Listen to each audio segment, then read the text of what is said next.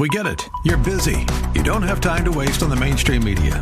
That's why Salem News Channel is here. We have hosts worth watching, actually discussing the topics that matter. Andrew Wilkow, Dinesh D'Souza, Brandon Tatum, and more. Open debate and free speech you won't find anywhere else. We're not like the other guys. We're Salem News Channel. Watch anytime on any screen for free 24/7 at snc.tv and on Local Now, Channel 525. Can you imagine what it would be like showing up to heaven and the person there says, I'm sorry, you're not qualified. Oh, wait. Yes, God has qualified you. Come on in. Is that something to be thankful for? Thankfulness is part of our theme today on Study Verse by Verse with Pastor Leighton Sheely from Church of the Highlands in San Bruno. This is a daily visit from the church on the web at highlands.us. That's highlands.us. And I'm Mike Trout. Pastor Leighton is in the book of Colossians, and he is still in the first chapter. If you'd like to follow along, I encourage you to grab your Bible and turn to Colossians in the New Testament as Pastor Leighton continues this message. And what Paul here is telling the Colossians, don't wait for visions and voices. You know how some people are. He says, get into God's Word. Know God's Word. And he prays that they might have all wisdom. Now, all wisdom doesn't mean knowing everything, but what he's talking about is all the wisdom is needed in any given situation so you can do what is right and pleasing before the Lord. And then he spells out precisely, or more precisely, what's involved in living a life worthy of the Lord. He says, bearing fruit in every good work and increasing in the knowledge of God. God saved us so that we could bear fruit. Jesus made that very, very clear in John chapter 15. Christ is the vine, and we are the branches. We can't produce any fruit unless we're attached to the vine. But when we are obedient, when we're attached to the vine, then the life in the vine comes through the branches and produces fruit. And as we are faithful, we're going to watch God at work. We're going to see the vine at work. And as we watch and we pay attention, we're going to grow in our knowledge of God. The two are related. We don't know somebody the instant we meet them, but as we watch them work and interact, we get to know them. As we watch God at work, we get to know Him. And you notice the word increasing. God made things to grow. And I think that that's not limited to this world and this creation. I think that's for eternity. I think that's one of the reasons why God gave us eternity to grow. I've said it before that some people have a concept of heaven as being sitting on clouds strumming harps. And I'm not real excited about that. I want to explore the universe that God has created. I want to see the wonders of God at work. I want to spend eternity getting to know God better. And I think God gives us eternal life because God knows that He is not limited. In other words, we're not going to get some point down in eternity and run into the wall, and that's the end of God. And say, well, that's all there is to learn. I think God is so eternal, we can spend eternity chasing God, and we're never going to run out of knowing God more and better. Verse 11, being strengthened with all power according to His glorious might, for all endurance and patience with joy. Strength and power can only come from God, and the more we know God, the stronger we are. The more we know God, the stronger we are. And the tense here is being strengthened is it's an ongoing process. And what Paul wanted those Colossian believers to be strengthened with God's power so they couldn't be pulled away and distracted by the things of this world. And he uses a couple of words here. He uses endurance and patience. Endurance and patience. Endurance is the ability to continue towards a goal regardless of the obstacles. Sometimes we call it perseverance. Endurance. Patience is the ability to stand firm against the opposition without giving up. People are negative around you, you just don't give up. You know what you need to do, you do it anyway. You're patient. So endurance is often used to describe difficult circumstances. Perseverance, endurance. persevering through obstacles. If you wonder what that word it means, think about the snail trying to make it to Noah's Ark. Didn't matter what the obstacle was, how long it was going to take. I know where I'm going to get there. Patience is dealing with people. And by the way, that's one of the characteristics of maturity in a Christian life. The more mature we are, the more patient we are with difficult people. And as believers, we're able to have joy and rejoice in our tribulations because we know that tribulation brings about perseverance, perseverance proven character, and proven character hope. Romans chapter 5. We can have joy in the midst of life situations, no matter what they are, because that is one of the fruit of the Spirit of God. And then he begins describing a list of things that he's thankful for. The Apostle Paul says, giving thanks to the Father who has qualified you to share in the inheritance of the saints in light.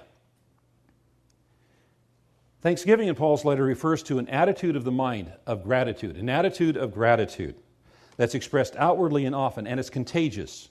We need to have an attitude of gratitude and know that it's contagious because critical spirits are also contagious. We need to have an attitude of gratitude so that others can be lifted up. And when others are lifted up, they're going to have an attitude of gratitude that comes back to us and lifts us up as well.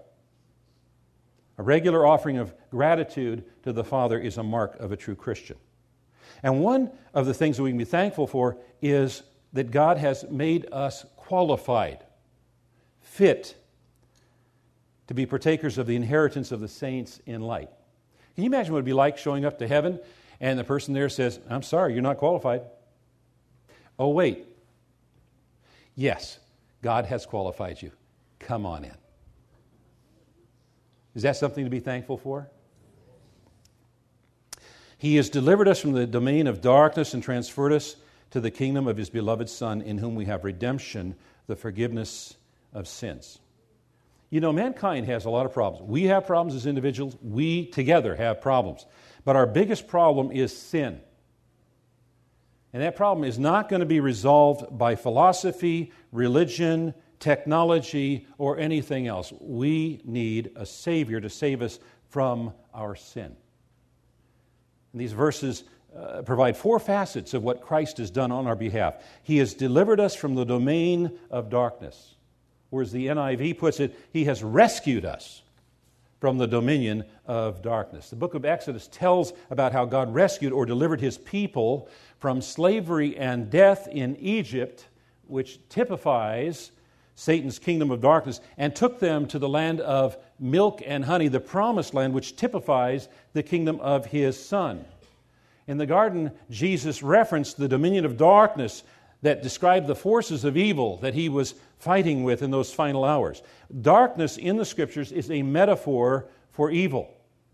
And people who are without God live in darkness. And true believers have been transferred from the domain of darkness into light. From slavery to freedom, from guilt to forgiveness, from the power of Satan to the power of God. We have been transferred to the kingdom of His beloved Son. Now, the word transfer there is an interesting word. In the ancient world, when an empire won victory or conquered another empire, what they would do is they take all of the inhabitants back. They would transfer them. Like the northern kingdom of Israel was transferred to Assyria, and the southern kingdom was taken away to Babylon. And what it says here is that God has transferred us from that kingdom of darkness into His kingdom of light. These two kingdoms are at war. And Christians are not exempt from the struggle. That's why Paul writes in Ephesians, we don't wrestle against flesh and blood, but against rulers, against authorities, against the cosmic powers over this present darkness, against the spiritual forces of evil in the heavenly places. Therefore, take up the whole armor of God. Get ready, because you're in the battle. He's moved us out of the kingdom of darkness into the kingdom of light. He's given us a purpose. And we now have redemption, the forgiveness of sins. Redemption means to buy back.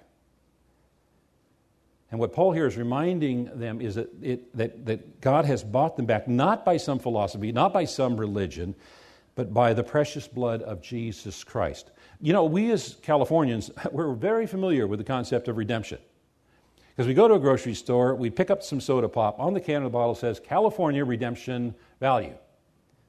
And what that means is that container, which was otherwise spent, worthless, and destined for destruction, has been given a value, is bought, and is given a new future.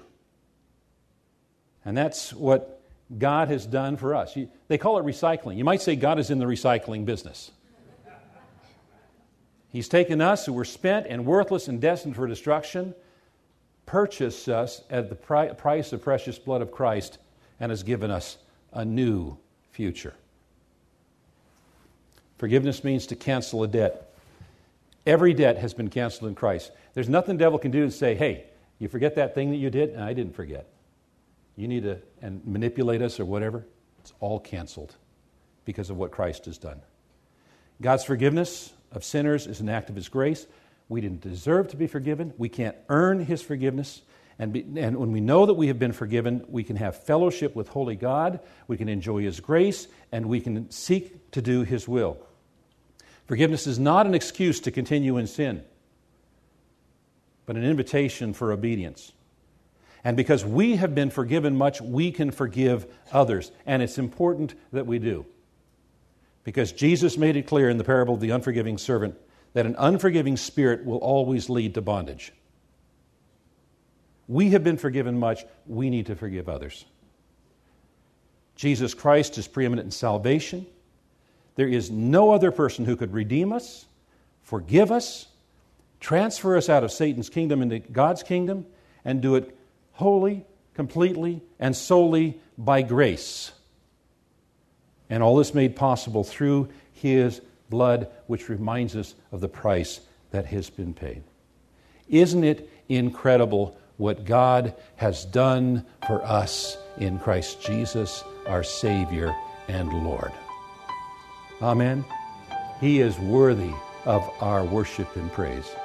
And when we gather together Sunday after Sunday, we should come prepared to say, thank you, Lord, thank you. Well, we end the broadcast today right where we began, expressing our thankfulness to the Lord for His goodness to us and His saving grace. This is Study Verse by Verse from Church of the Highlands in San Bruno, featuring the teaching of Senior Pastor Leighton Sheely, and I'm Mike Trout. More details about the church. If you'd like to join the worshipers at Church of the Highlands, you can find that information regarding the campus location and, of course, the service times at highlands.us. That's highlands.us. And if you've missed any of these messages in this series in the book of Colossians, you'll find past broadcasts on the ministry website, studyversebyverse.com. We'll begin a new message as we continue through the book of Colossians on the next edition of our broadcast as Pastor Leighton opens the Word of God and we study verse by verse.